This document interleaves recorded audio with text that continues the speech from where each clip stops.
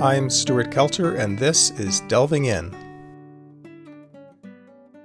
Today's guest, Jorge Contreras, is a law professor at the University of Utah, especially in the areas of intellectual property law, technical standardization, and antitrust and science policy. In 2020, he received the University of Utah's Distinguished Research Award and is an elected member of the American Law Institute. He has testified before the U.S. Senate Subcommittee on Intellectual Property and has served on several national councils pertaining to intellectual property, antitrust laws, and the intersection between law and science, especially medicine. In addition to his scholarly articles, which have appeared in leading scientific, legal, and policy journals, he has also been interviewed by both U.S. and foreign major media outlets and was awarded the Rossman Memorial Award by the Patent and Trademark Office Society in 2022. His most recent widely acclaimed book, The Genome Defense, Inside the Epic Legal Battle to Determine Who Owns Your DNA, is the subject of today's interview. So Jorge, welcome to Delving In. Oh, thanks so much for having me, Stuart. It's a pleasure. So first, kudos on your wonderful book.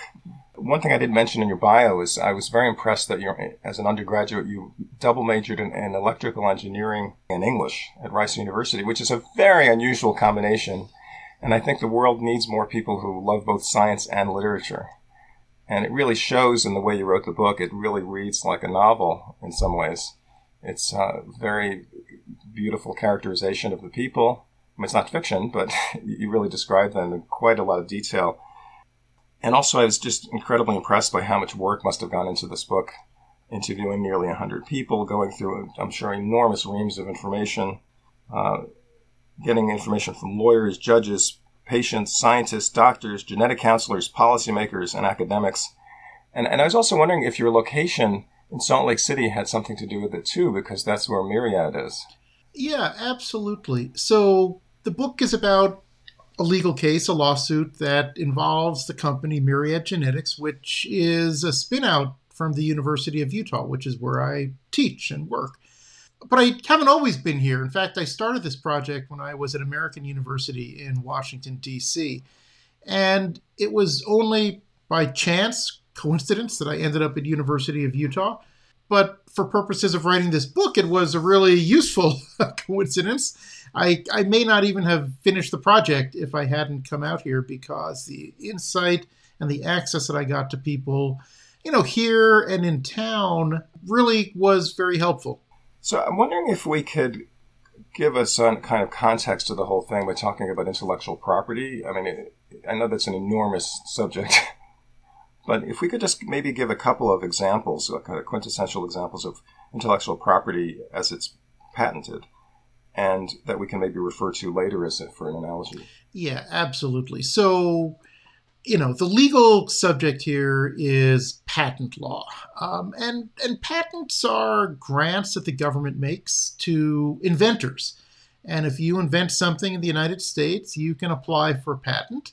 And if you're successful, if you can show the patent office that your invention is original and you didn't copy it from somebody else and it's useful and so forth, well, then the government gives you a patent, which gives you 20 years of an exclusive right to be the only one in the United States who can make, use, or sell that invention. So it's a pretty powerful exclusive right that you get. And we see patents all the time in everything from our smartphones to televisions, broadcast, communications, but also biopharma. So most drugs are patented when they're first introduced.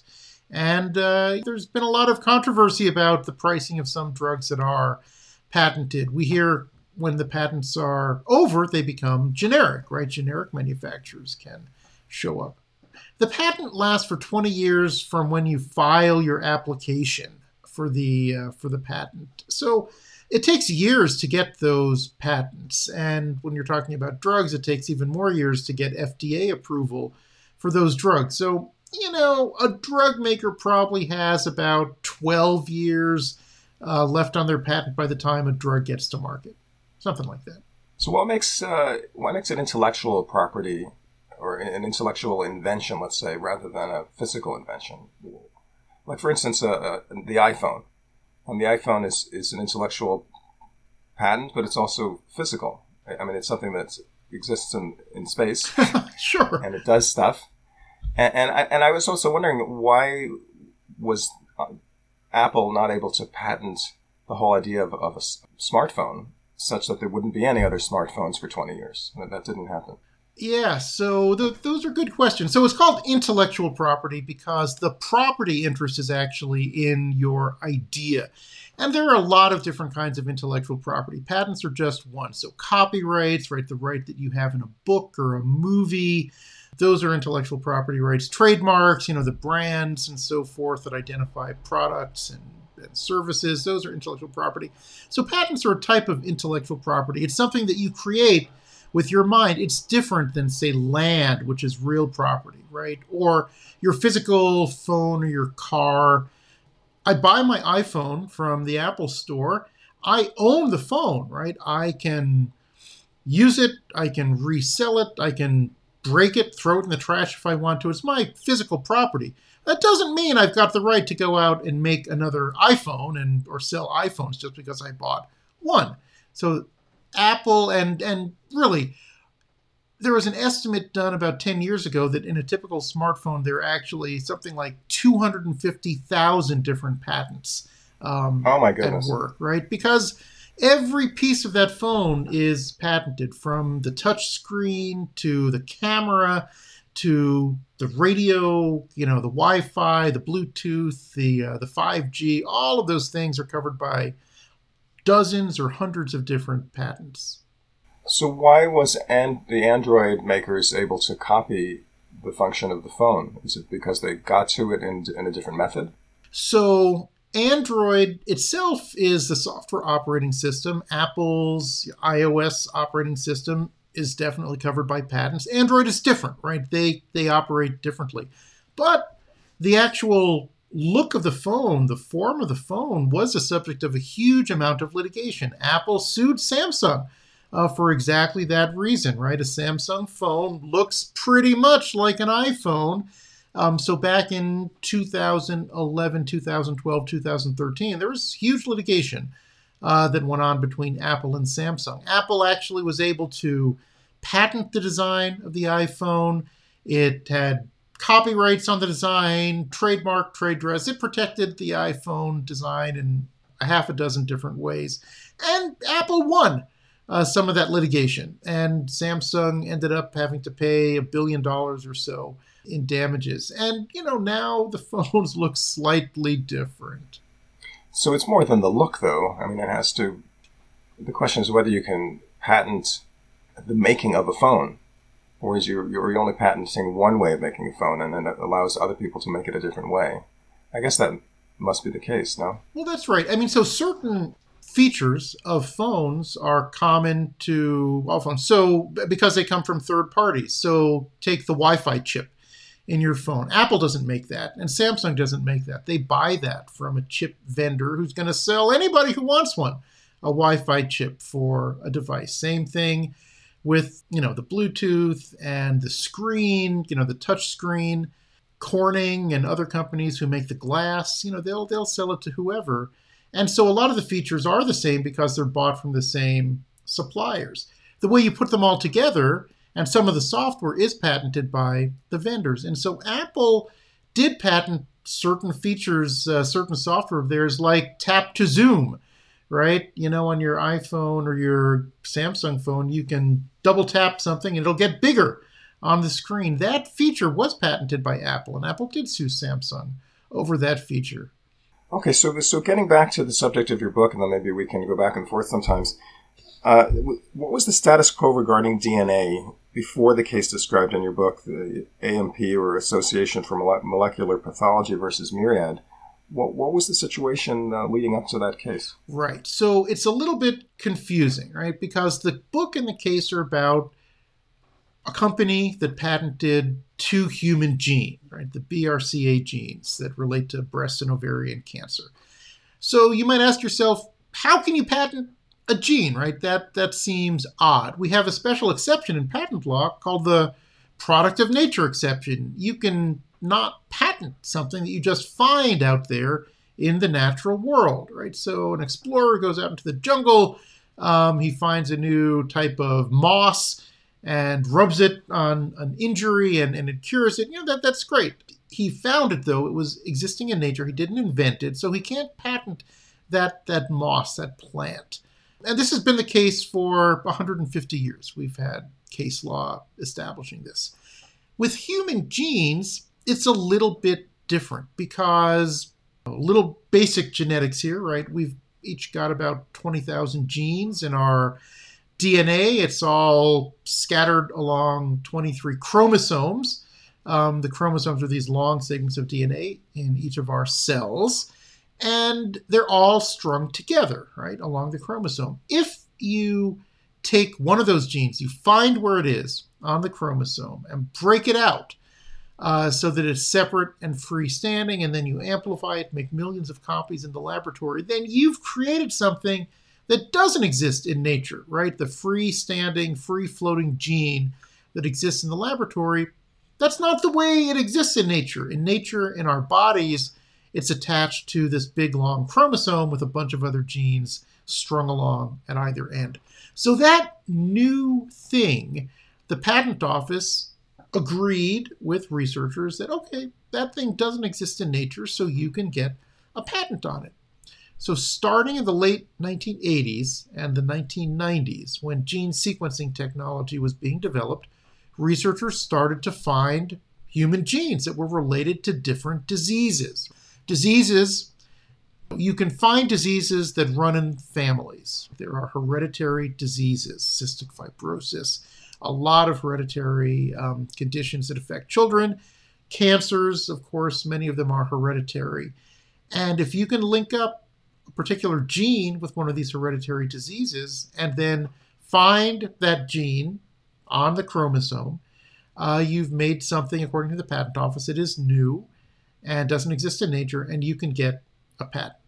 So it sounds to me like there was a method that was being used that was novel, but the information that was being derived was already there to be discovered.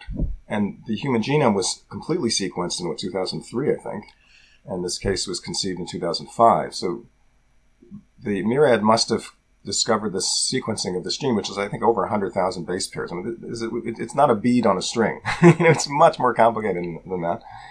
But they must have sequenced it before the whole genome was sequenced. Absolutely. So the Human Genome Project really didn't even start to sequence the human genome until sort of the mid to late 90s, and the first draft was released in 2000. The so-called final draft was released in 2003.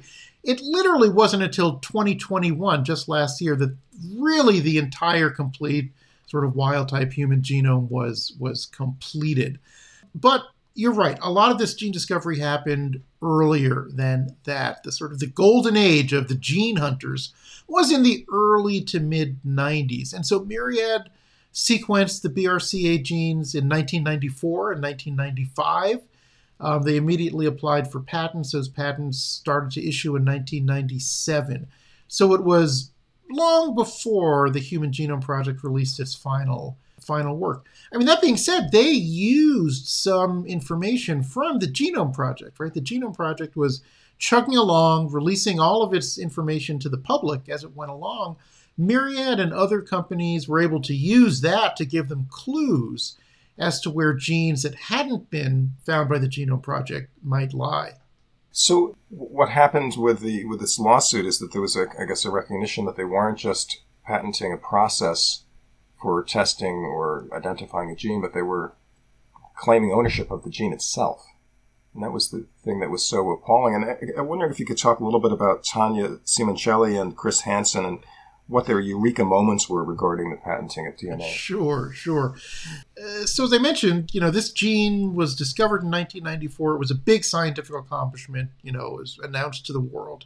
The patents issued in 1997. And at that point, Myriad started to shut down other laboratories and clinics that were running tests for defects in these genes. Because if you have one of the known defects in your BRCA 1 or 2 genes, as a woman, your chance of contracting breast cancer or ovarian cancer is 8 to 10 times higher than the general population. It's something like an 80% risk. It's a really high risk, such that if you get a positive result on one of these tests, one of the treatments that you really need to consider is a prophylactic mastectomy, removal of the breast tissue, removal of the ovarian tissue that is likely to develop cancer sometime during your life. So when Myriad released the sequence in a publication in 1994, a number of academic labs and clinics started testing their patients for these mutations. But in 97, when the patent issued, Myriad shut down pretty much everybody else that was running these tests. It was the only provider of these tests. And it charged a lot for the test, right? It charged about $3,000 at the beginning, which was more than many people could afford. It was not being covered by many insurance policies, not being covered by Medicare or Medicaid. And the reason for that is they weren't willing to pay this super high price. Well, that's right. That's right. Myriad figured out that the price that it could charge, I mean, the test at that point, even the beginning, cost maybe $200, $300, $400 to run. But they thought they could, make a handsome profit at about $3,000 and that they would convince the insurance industry to pay for the test. That was difficult, though, right? And to take sort of a brief detour here, insurance companies, they don't like to pay for things that they don't have to pay for in general. A test like this, it's not like a biopsy or a test, when you detect a lump in your breast that you might have cancer, right? That's an expensive test, but they pay for that. These genetic tests are done on people who are healthy. They're perfectly healthy. They just might have a family history of cancer and so feel that they should get this test to see if they've got one of these genetic mutations. But insurers generally don't like to pay for tests on people who aren't sick yet because they pay $3,000 for the test. And what will happen if you get a positive result? Well, if you get a positive result, you don't have cancer yet, but you might get cancer. And so then the insurance company probably has to pay for your prophylactic surgery to remove that tissue. And that's an expensive surgery. In fact, it's the same surgery that you would get if you actually got cancer. So in insurance company logic, why would you pay for a $3,000 test plus, say, an $80,000 surgery when you could just wait 20 years until someone gets cancer and then pay for the surgery, right?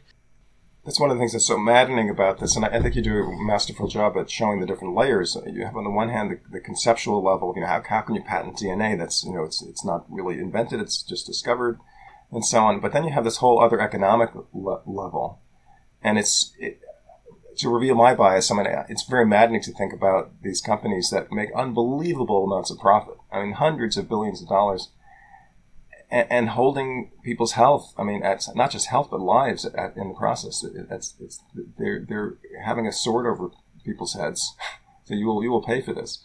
Yeah, exactly. And that was the realization that these two people you mentioned came to. So they're at the ACLU, the American Civil Liberties Union.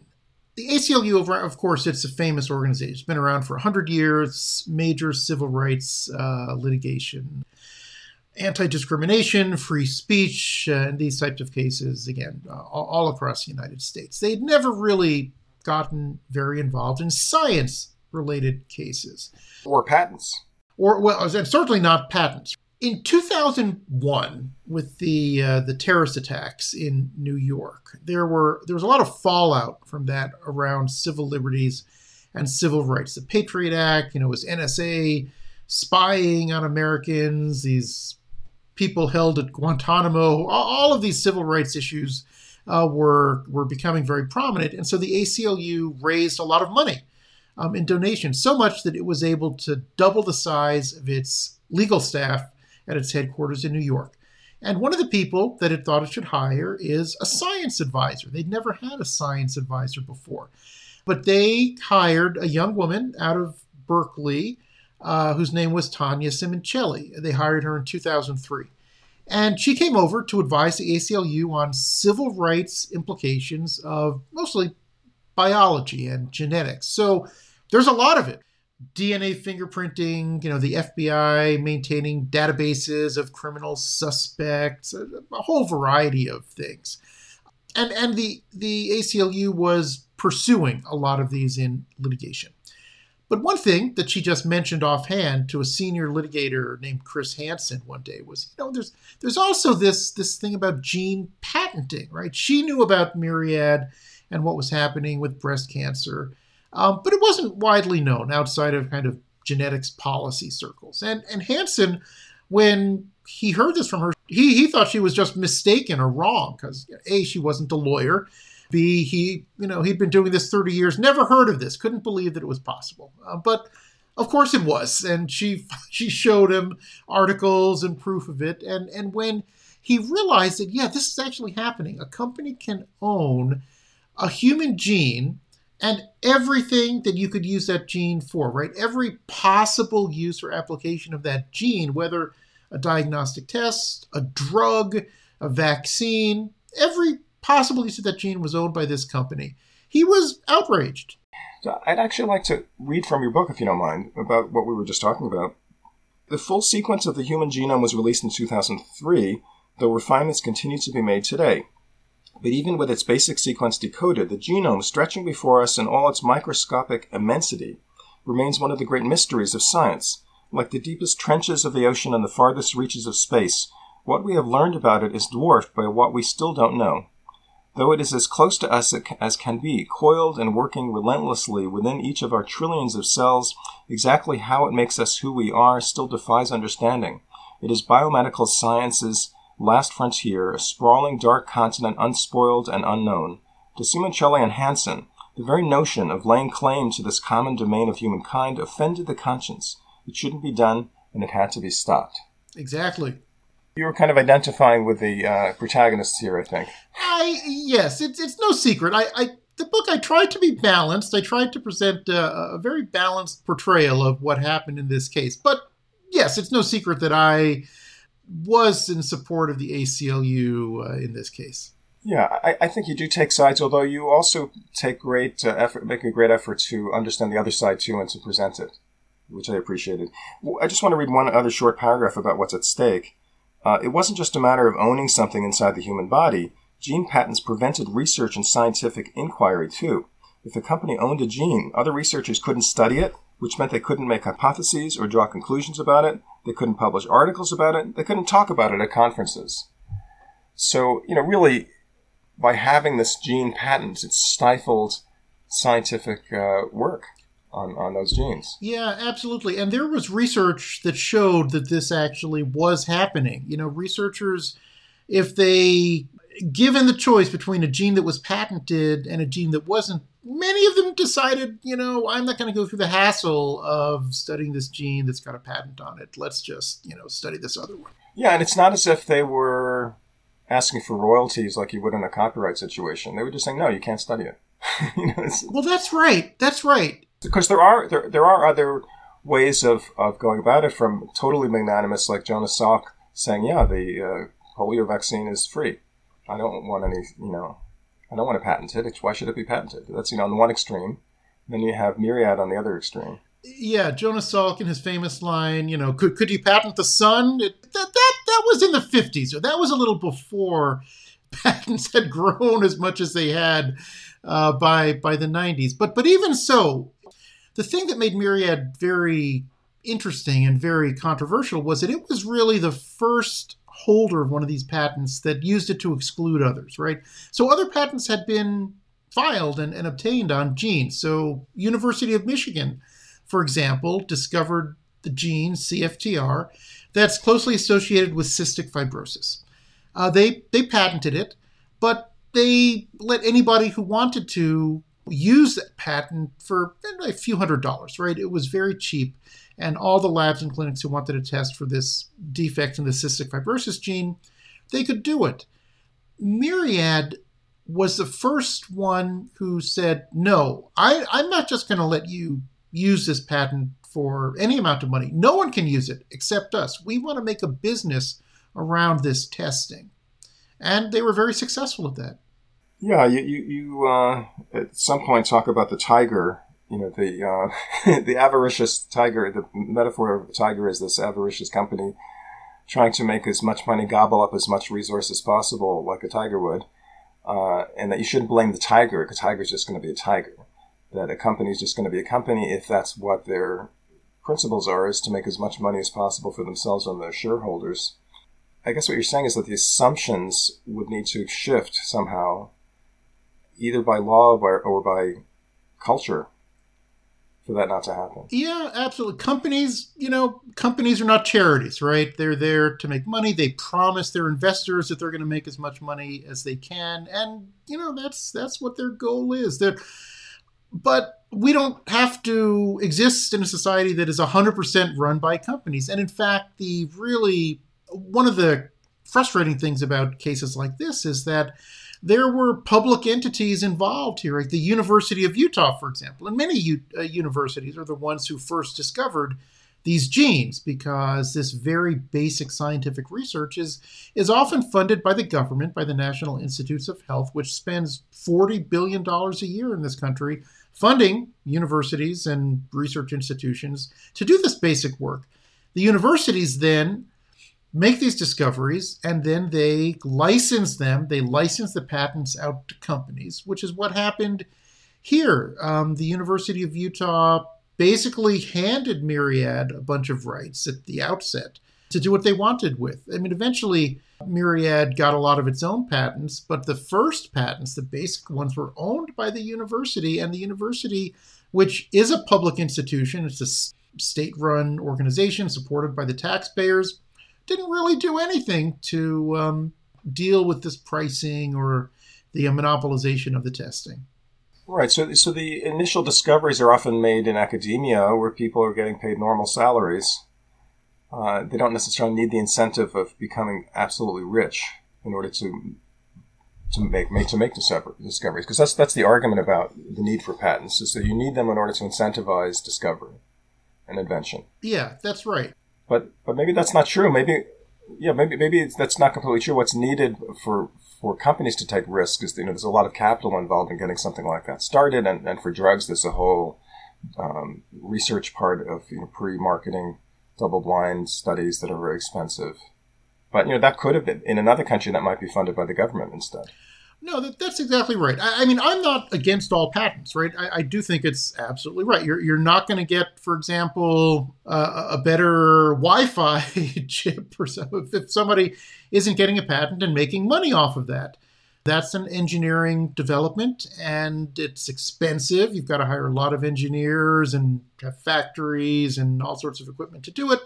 And sure, the people who invent it should get paid for it. And I'm very happy to keep getting faster and faster Wi-Fi. But with these basic genetic discoveries, you're right, it's basic science. And most of it is paid by the government, the federal government or state governments. And the incentive for researchers at universities to do this research, it's not the hope that someday they'll get a patent, right? That's so remote and so unlikely.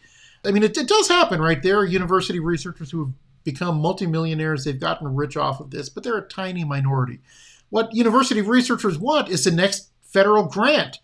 Every year or so, they're filing grant applications to get their labs funded. Those grants pay their salaries. They pay their graduate students. They pay for the equipment. That's really what makes university labs work, is government funding, not patents.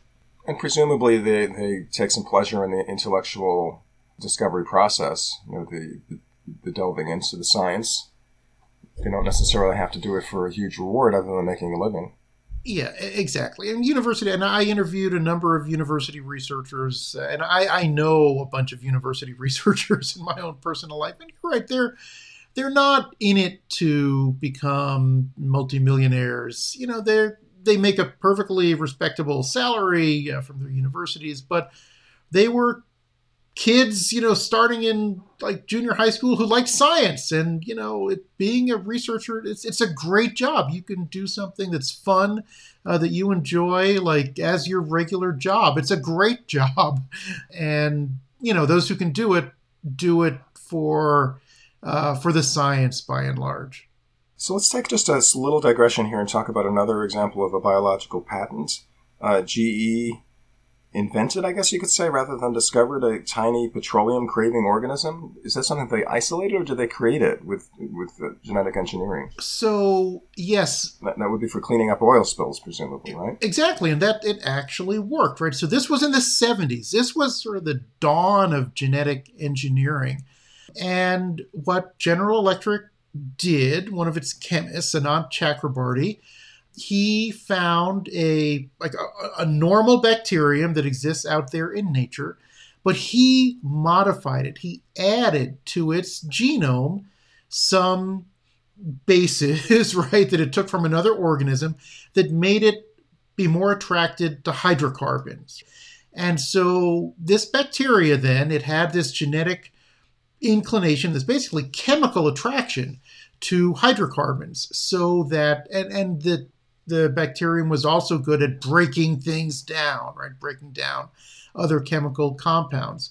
So breaking down compounds coupled with attracted to hydrocarbons means exactly like you said. You can take this bacterium, take giant vats of it, put it in a helicopter, fly over an oil spill out in the Gulf or out in Alaska, and spray it on there, and it will help break down oil spills. It does that. This thing works. But when Chakrabarty and GE tried to patent this discovery in the 70s, the patent office rejected their patent. And why is that? It's because it's a living organism.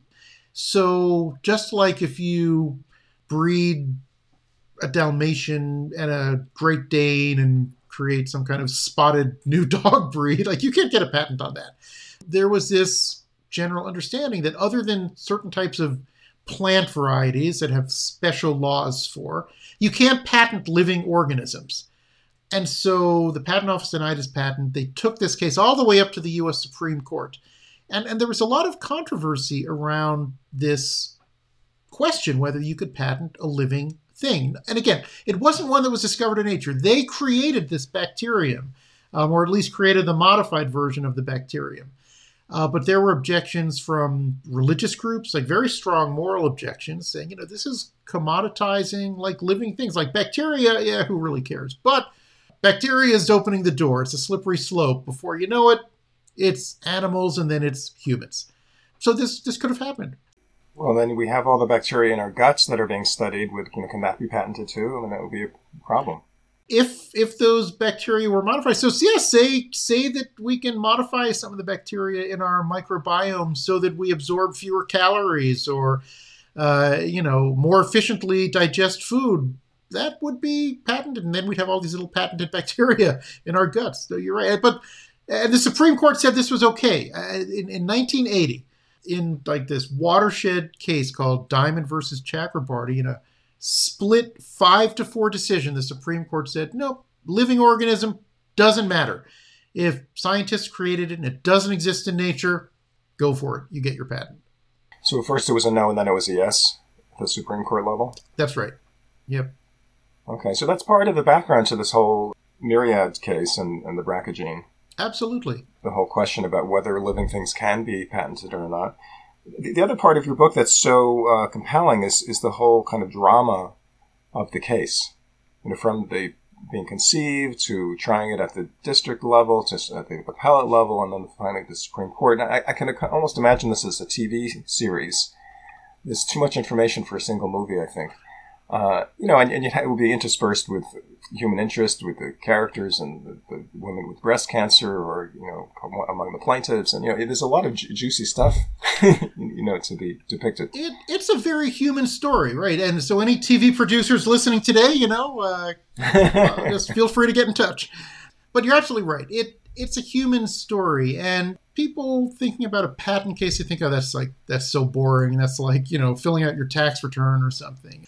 But this one wasn't. Some might be. This one was not. It involved a lot of big personalities, a lot of reversals and unexpected twists and turns. It as a legal case, it's fascinating, and really I followed this case from the very beginning, and we who were watching this case move along, we were on the edge of our seats the whole time. Yeah, you describe it as being like watching a prize fight or I guess a World Cup match, and that the Supreme Court, especially listening to the oral arguments among the justices, was edge of your seat stuff. Yeah, yeah. The oral argument at the Supreme Court is likened to like a full contact sport. It's pretty brutal. You cannot be thin skinned if you're going to go up there and get grilled by 9 of the sharpest legal minds in the country. Yeah, and I love your description of Justice Kagan. She saw some weakness in the opposing counsel and Castañas, and just went for it. I mean, and she got him to say that a whole chromosome could be patented. I mean, she led him down the path of reasoning, and he couldn't resist. Yep, and even like a kidney could be patented. She really, like I said, they're sharp. We criticize the Supreme Court all the time in this country, and with good cause. I'm not saying I agree with every one of their decisions, but whatever you think about the justices, they are all pretty sharp people. And then back to the idea of how dramatic this whole thing was. I mean, you had what you I don't know if you call them, but bractivists. So Brackagene bractivists. Not my term. Yeah, that was created by the people themselves. Right. So the ACLU was coordinating with them and also mobilizing media stars to their cause. So you have Michael Crichton, the science fiction novelist, and you have Angelina Jolie, who herself had the Brackagene. And I mean, it's just amazing how many people and how many forces had to be involved. There was even a group called Force, Yes. which was an advocacy and support group for previvors, which would be women who had the gene. Right, but didn't have cancer yet. And Force was really instrumental in this whole story and also my writing of the book. They were some of the first people I contacted when I thought this might make an interesting book. And they were extremely helpful to me. And I mean, as a result, I'm actually contributing half of the proceeds from this book to Force because patents or not, getting a diagnosis that you've got one of these deleterious genes is devastating, and they are terrifying. Very helpful to those people. Right, and it sounds like the medical community would typically advise the prophylactic mastectomy and hysterectomy. These days it's standard of care. But that's pretty much standard. That's pretty much standard. Yeah. Yeah, it's standard of care, which is again for a woman, say in her 20s, to get this news and to have to consider like the life changes that removal of the ovaries and fallopian tubes will cause is huge. It's just a huge wrenching set of decisions. Right, as well as a wrenching devastating hormonal change happening all at once instead of gradually. Yeah, it's physically demanding and terrible. It's interesting, the little side, not sidebars, but side stories.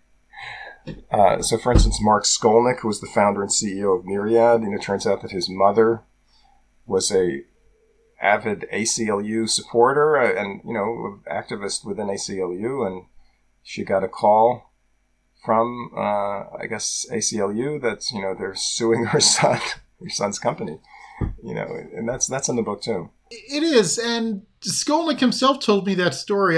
That's not in the literature. I'd never heard that, but it shows, that this isn't just a story of good guys and bad guys, evil corporation, versus the good crusaders. That even the people at Myriad were real people too. They had real lives and they had other interests, and they, to some degree, they thought that they were doing good. Many of the rank and file people at Myriad, when they heard that they were being sued by the ACLU, couldn't believe it, because they work at a company that produces breast cancer screening testing for women, saves lives. They thought they were working for a pretty good company. And, the pricing decisions and the access decisions for the test come at the very, very highest levels of the company. But there are a lot of very good people who work there who really had very little to do with that, including most of the scientists. Yeah, and I think the same could be said of drug companies. There's a lot of dedicated scientists working for them. and they don't have any direct say over the pricing of the drugs. So one thing that I was a little bit surprised about in the outcome of the Supreme Court decision was that it was unanimous. And I think the court was already a conservative majority at that point, 5-4, I think. Mm-hmm. And I think the stereotype of that Supreme Court was that it almost always favors industry. And yet in this case, they didn't. It was surprising, right? Anybody who knows anything about the Supreme Court knows that a unanimous decision, 9-0, is pretty rare these days. And this occurred in 2013. Most of the same faces were there. There were some differences, but yeah, for the most part, it was the same group, and they were equally divided. There were plenty of very divided decisions before that. And again, even the 1980 decision with the oil-eating bacteria, that was a 5-4 decision, right? So they could disagree on patent cases.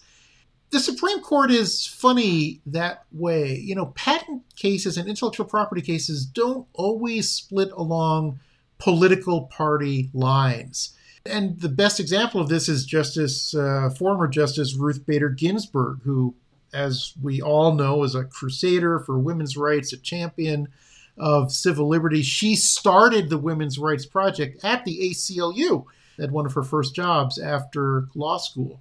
But in terms of copyright cases, for example, she was pretty pro-corporate of all things. She was, quite in favor of strong copyright protection, voted in favor, and actually I think might have written the opinion in the case that extended copyright by an additional 20 years to protect Mickey Mouse from going out of copyright.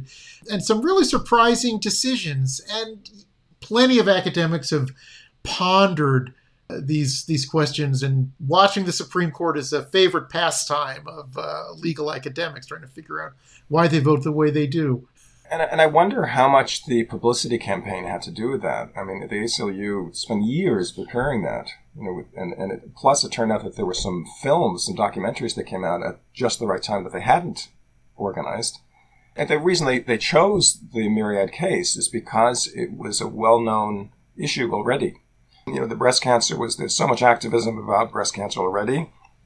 Most people know about the BRCA gene, and you have celebrities available. I mean, it was very conducive for making a massive publicity campaign to argue their point. And I guess the question is whether the Supreme Court justices listen to that stuff. I think the assumption is that they do, or ACLU wouldn't have done what they did. I think that's right. I mean, the justices, of course, they'll decide the cases based on what they think the law should be. But in a case like this, the law could go either way, right? It's literally a coin toss as to whether the gene should or shouldn't be patentable. And the patent office, for 25 years, had been allowing patents on these genes. They had perfectly rational legal arguments for doing that. The Supreme Court could have sided with the appeals court below, which also upheld the patents, and said, they're right, we're going to go this way. They didn't do that. And it wasn't just because of the doctrinal legal arguments one way or the other. They had to have been influenced by the publicity. And you're absolutely right. From the very beginning, they chose the breast cancer genes as opposed to other genes, other patents, which were in some cases even worse than the situation with BRCA, because everyone had heard of breast cancer, and Justice Sandra Day O'Connor had breast cancer. Many of the sitting justices knew her. They served with her on the court. Justice Ginsburg had been diagnosed not with breast cancer, but with other forms of cancer. Other justices' wives and spouses and relatives had breast cancer. Everybody knew about it. It affects probably every single person in the United States. So you had this tremendous publicity campaign for their side, but then you had a lot of pushback from the other side. I mean, there were patent lawyers, the U.S. Patent Office, that they were really worried that this would not only stifle invention, but also rip apart a well-established sphere of the economy. So there was a lot of pushback. Yeah, and there were very legitimate arguments on the other side of this case. First, the fact that the Patent Office had been issuing these patents for over 25 years, right? More than a generation. This was considered black letter law that you could, if you isolated and purified human genes from the body, you were entitled to a patent on them. The fact that the ACLU challenged that common wisdom, that was stunning to the patent bar, to patent lawyers in this country. They kind of went ballistic. And there's a very active blogosphere in this country around patent law. There were bloggers calling for the ACLU lawyers to be disbarred, to be sanctioned by the court because it was just such a frivolous case. So very strong feelings on that other side. With the time remaining, let's talk about post-Myriad. What happened? Of course, we had the unanimous decision against them. And, the fear was that it was going to wreak havoc on the industry, and it didn't. No, like most sky is falling arguments, this one didn't pan out. 2013, the day after the Supreme Court made its ruling, other testing companies jumped into the BRCA testing market. They had obviously been waiting for it. They were prepared. They offered the testing for half the price that Myriad was charging. And today, if you sign up for 23andMe for, $125, they'll tell you the results. They'll test for at least the major BRCA mutations. I don't think anybody would go get surgery based on the results of a 23andMe test, but at least it tells you should go to a real testing lab or go to your doctor if you get that result. In your book, you in identifying with the other side, there is a kind of feeling like the sky is going to fall, the company's going to be destroyed, and but in fact, they're doing well. That they were able to do a little bit of spin and even declare victory. Yeah, certainly their law firm was very adroit at spinning this. But it is true, Myriad is doing fine as a company. They've continued to grow, and they have other tests, right? Breast cancer isn't their only test. They've got a lot of business opportunities, and as I said, they've grown significantly in the last 9 years since this case. And plenty of other labs are doing this testing. And the industry hasn't been destroyed. There is, I have talked to many scientists, many clinicians. No one can think of a genetic test that, they really wish existed and didn't because there wasn't a company to do it, right? These days, the large laboratory testing companies will test for any genetic defect, and it's widely available, generally at lower prices. Yeah, it's pretty amazing that not only did the sky not fall, it didn't even sag. Yeah. To sort of give the full story, so one economic area that was affected, that these are the statistics that people who are upset about this case will cite, is there is less venture capital investment in genetic diagnostics startups, right? New companies who are going to take a genetic test and try to make a business out of it because they monopolize the field. That has dried up, but in my opinion, that's okay, right? We don't need those companies because the tests are being performed by clinics all across the country. And so there certainly would have been opportunities for some people to make money with these patents, but just because of that, I don't think that's a reason to, I don't think that the society has to afford everyone whatever opportunity they wish they had to make money. One thing we didn't mention, I don't think, is that Myriad's patent on the BRCA gene analysis was actually only a couple of years from expiring. And so, the reason that was chosen was not in order to get at Myriad, but to make the much broader principle that DNA itself should not be patentable. Yeah, that's exactly right. It was just a beautiful test case, and it's a beautiful test case regardless of how long they had the patent for. That's right. The ACLU, they weren't out to get Myriad specifically. That's another thing that made this case very different than your typical patent case, because typical patent case, two companies or a company and a university are fighting over a particular patent. Is your patent valid? Did you deceive the patent office? Did you really invent this thing? And at the end of the case, if the plaintiffs win, the patent is gone. It's invalidated. But again, Myriad didn't care just about that. In fact, they didn't even challenge all of Myriad's patents. This was truly a test case, the kind of civil rights test case that they bring in all of their other cases, free speech, freedom of religion and so forth. But they achieved the result that they wanted, which was, with this test case, they established a rule that then is applicable to every gene patent in the country, no matter what gene, no matter what company holds it. It was a new precedent. Absolutely. Yeah, and a very important one. Well, let's talk a little bit about 9 points, which is a kind of a suggestion for preventing this kind of problem in the future. Not just the patent issue, but just the intellectual openness kind of stance that's being, I guess, universities are making a commitment to make the licensees to make research tools as broadly available as possible.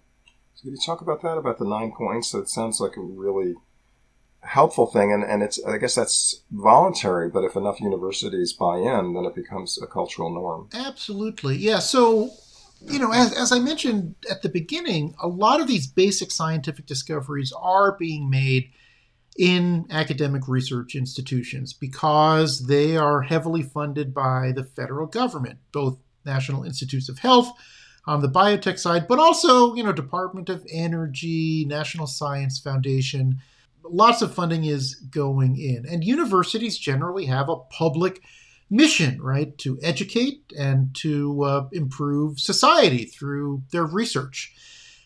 But the way universities operate these days, they have offices within each university called technology transfer, technology licensing offices, and their charter from the university generally is, you make some money for us using our discoveries. There's a statute that was passed in 1980 called the Bayh-Dole Act, which authorizes universities to get patents on their federally funded discoveries. And in fact, it strongly encourages universities to do that. There was a feeling back in the 70s that university technology was not getting out into the marketplace. This was damaging American competitiveness compared to Japan, which was sort of the big commercial opponent back then. And so universities, they have these patents, they have these licensing offices, and their goal in many cases is to make as much money as they can from these intellectual assets that the universities own. So in 2006, and this is even after the Myriad case was first being considered, a number of big research universities, Stanford, Harvard, Berkeley, and so forth, got together and thought, we may be losing sight of our charitable missions here. We should agree that we're going to respect this charitable and public mission in our licensing activity. And so they came up with 9 points for academic licensing, something like that, where they committed that they would do this. And a bunch, like over 100 universities signed this statement of principles, which has, it's had mixed results. First, not all academic medical institutions have signed up to it. In fact, many haven't. So that itself should tell you something. But even among the ones who have, it's not clear that they've done an awful lot to truly, implement the high-level principles that they espoused in those statements. So it's a start, but it really hasn't been refined, it sounds like. Well, we're almost out of time. I just want to quote one more time from your book. I think it might make a nice ending. You refer to the case as being like an onion. So the outermost level would be whether DNA is patentable just on principle, and then the deeper levels would be the effect on people, the effect on the economy and public health.